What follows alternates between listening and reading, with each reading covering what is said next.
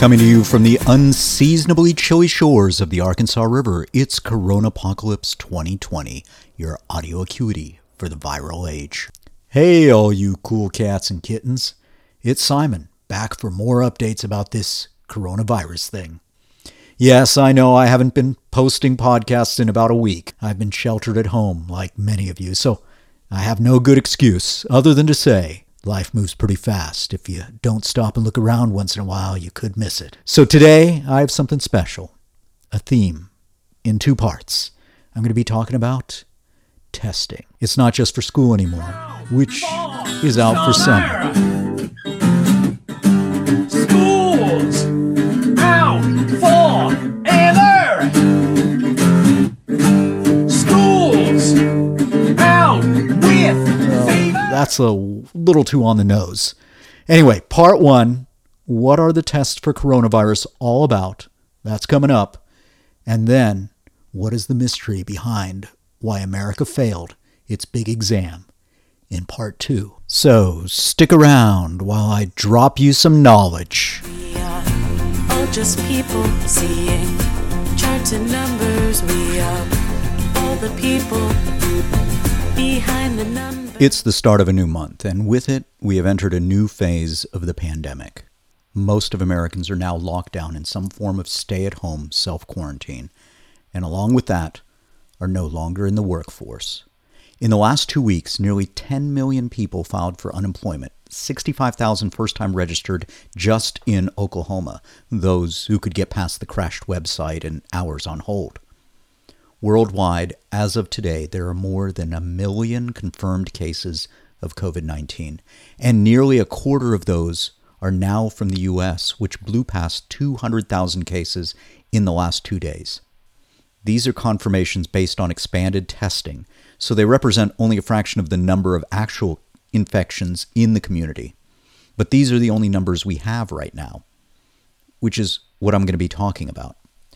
But first, we're going to be heading down that rabbit hole of how testing for the coronavirus works. Be prepared. It took me a week to digest this, and even after cramming all night, I'm not sure that I have it all down. So, for the lab techs out there, forgive me if I mess the science up, because testing, it's no game. When numbers represent sickness and death, no one wants to be or know another. So how is testing for the coronavirus done? The fact is, very few of us so far have had the chance to get tested. So let's delve into the current technology and what you can expect. First, we have to distinguish between the 2 basic kinds of tests, the blood test and the molecular test, which is currently the standard diagnostic to directly detect the virus. The less reliable is what's known as a serological assay, literally a blood serum test, which looks for antibodies formed by the immune system in response to the virus. One such test goes by the technical name enzyme-linked immunosorbent assay, also called ELISA. It's a fairly simple test. Relies on a phlebotomy technician to draw a blood sample, which can then be processed without the use of any fancy machines. The typical cost might be around $10, and it can be run in minutes instead of days that it now takes to get back the results from the much more complex molecular test that's being commonly used, and which I'll get to in a moment. But here's the problem, which should be obvious. The blood test only detects antibodies after an infection has triggered an immune response. Thus, in the early stages of infection, it wouldn't be likely to detect the virus. Likewise, if the test isn't well designed, it might detect other cold-like coronaviruses rather than the specific one behind COVID-19. But in the case of a symptomatic patient, this could be run immediately at the doctor's office without having to send out samples to a lab, and you would know within minutes whether you were infected. Moreover, the test could be a tool to get a better handle on the scope of the pandemic. If used widely, the antibody test should detect those in a community who have had the virus, recovered from it, and are now at least temporarily immune to it. That would give officials a much better idea of how far the virus has spread and whether we have reached any level of herd immunity, allowing us to reopen institutions and have people go back to work. The FDA has approved the first of these serological tests only today by biotech company Cellex of North Carolina, which can provide results in 15 to 20 minutes.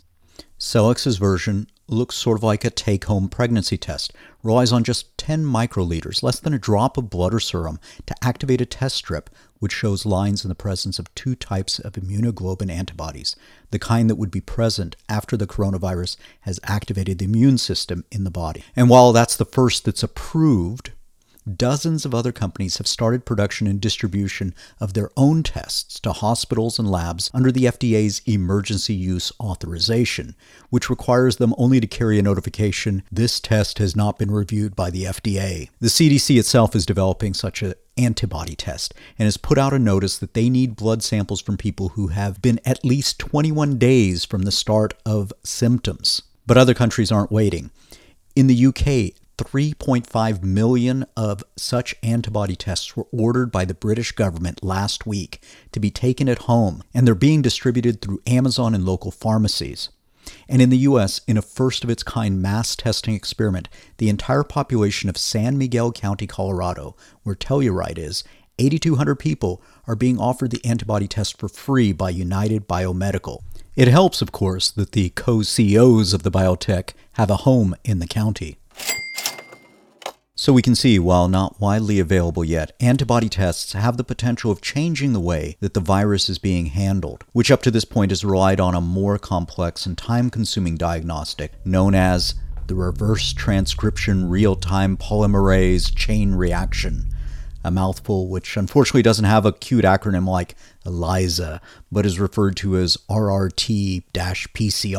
This is the test that is now the standard tool for diagnosing whether a person has the COVID-19 virus or not. But let's break down what it actually means. The PCR part is polymerase chain reaction. It's the technique to copy or amplify a specific sequence of molecules that make up DNA. And this amplification is necessary to detect a virus because the amount of genetic material, obviously, that can be extracted is so small. PCR was invented in the 1980s and now forms the basis of much of biomedical research, gene sequencing, analysis, as well as forensics and disease diagnostics. The process happens inside fancy laboratory machines with cool-sounding names like the Roche Light Cycler, Applied Biosystems Quant Studio, the Qiagen Rotor-Gene. And it basically takes a test tube full of various building blocks, a snippet of DNA, 2 primer chemicals to bind to the ends of a molecular sequence for targeting, an enzyme, the polymerase, to handle the duplication process, along with some essential salts, ions, and free nucleotides, the N part of DNA. These are heated and cooled over and over inside the machine to give the chain reaction part the energy needed to amplify, duplicate the specific section of DNA being targeted. The primers are what guide that targeted section. They are snippets of DNA chosen by researchers to most likely be unique to a particular genetic code and not to change. And the primers in the PCR mix bind to the newly organized molecule at specific points during that duplication process. As part of this amplification, fluorescent chemical markers called probes are included in the mix, which light up as the chain reaction starts to take effect. And these are measured or quantified by the PCR machine during the process. That's the real-time part.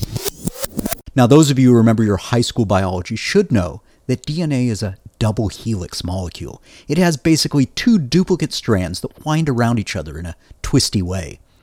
But coronaviruses, like the one responsible for COVID-19, have their genetic material in the form of a single strand of RNA. And because of this, in order to make the PCR work, the RNA has to be turned into DNA. And that's where the reverse transcription part comes in. The RNA gets converted into a matching set of DNA so that it can be copied. All of this takes place in about 4 to 6 hours, mostly done automatically in the PCR machine. And once the process is completed, there could be up to 100 billion copies of the targeted sequence, which by that point makes it easy to measure. If after the PCR runs, the machine has counted up a bunch of fluorescent flashes during the amplification, then we know the virus was present in a particular sample. But to get to that point, of course, lab technicians need a sample to test. So here's how that works. It starts with a nasopharyngeal swab, basically a long Q-tip with a polyester fiber top, which goes deep into your nose until it hits the pharynx. That's the upper part of the throat, about 1.5 inches deep. It's twisted around in there until it gets nice and covered with throat stuff and then pulled out. It's then broken in half, with the business end put into a collection tube for transport to a lab. The tube itself has a saline solution which absorbs the nasal sample and is later extracted and purified in a lab. The major holdup, of course, are the labs, which have a limited number of technicians available to handle the samples and a limited number of machines which can process them. And this is why the time to get a test back was up to a week. Back in January, when the virus was first being investigated, the Center for Disease Control created its own protocol to diagnose the novel coronavirus on its own real-time PCR platform. In their case, it was the Applied Biosystem QuantStudio 7 Flex. But the kicker was, the FDA, the Food and Drug Administration, is responsible for validating and authorizing testing, and they only approved the very specific set of tools used by the CDC, which meant for the first month of testing, all samples had to be sent to Atlanta to the CDC to be checked. And that's what I'll be talking about next time. How we got into the testing mess and how we're slowly coming out of it behind every other country in the world. All just people seeing charts and numbers. We are all the people behind the numbers. When numbers represent sickness and death, trust the scientists. Trust the evidence. So that was episode 6. I hope you were able to stick around through these sciencey bits, because next time I'll be delving into the current state of testing in the US. Until then, keep your hands washed and wear a mask, but don't take your health advice from this guy. The masks, it's going to be really a voluntary thing. You can do it. You don't have to do it. I'm choosing not to do it, but some people may want to do it, and that's okay.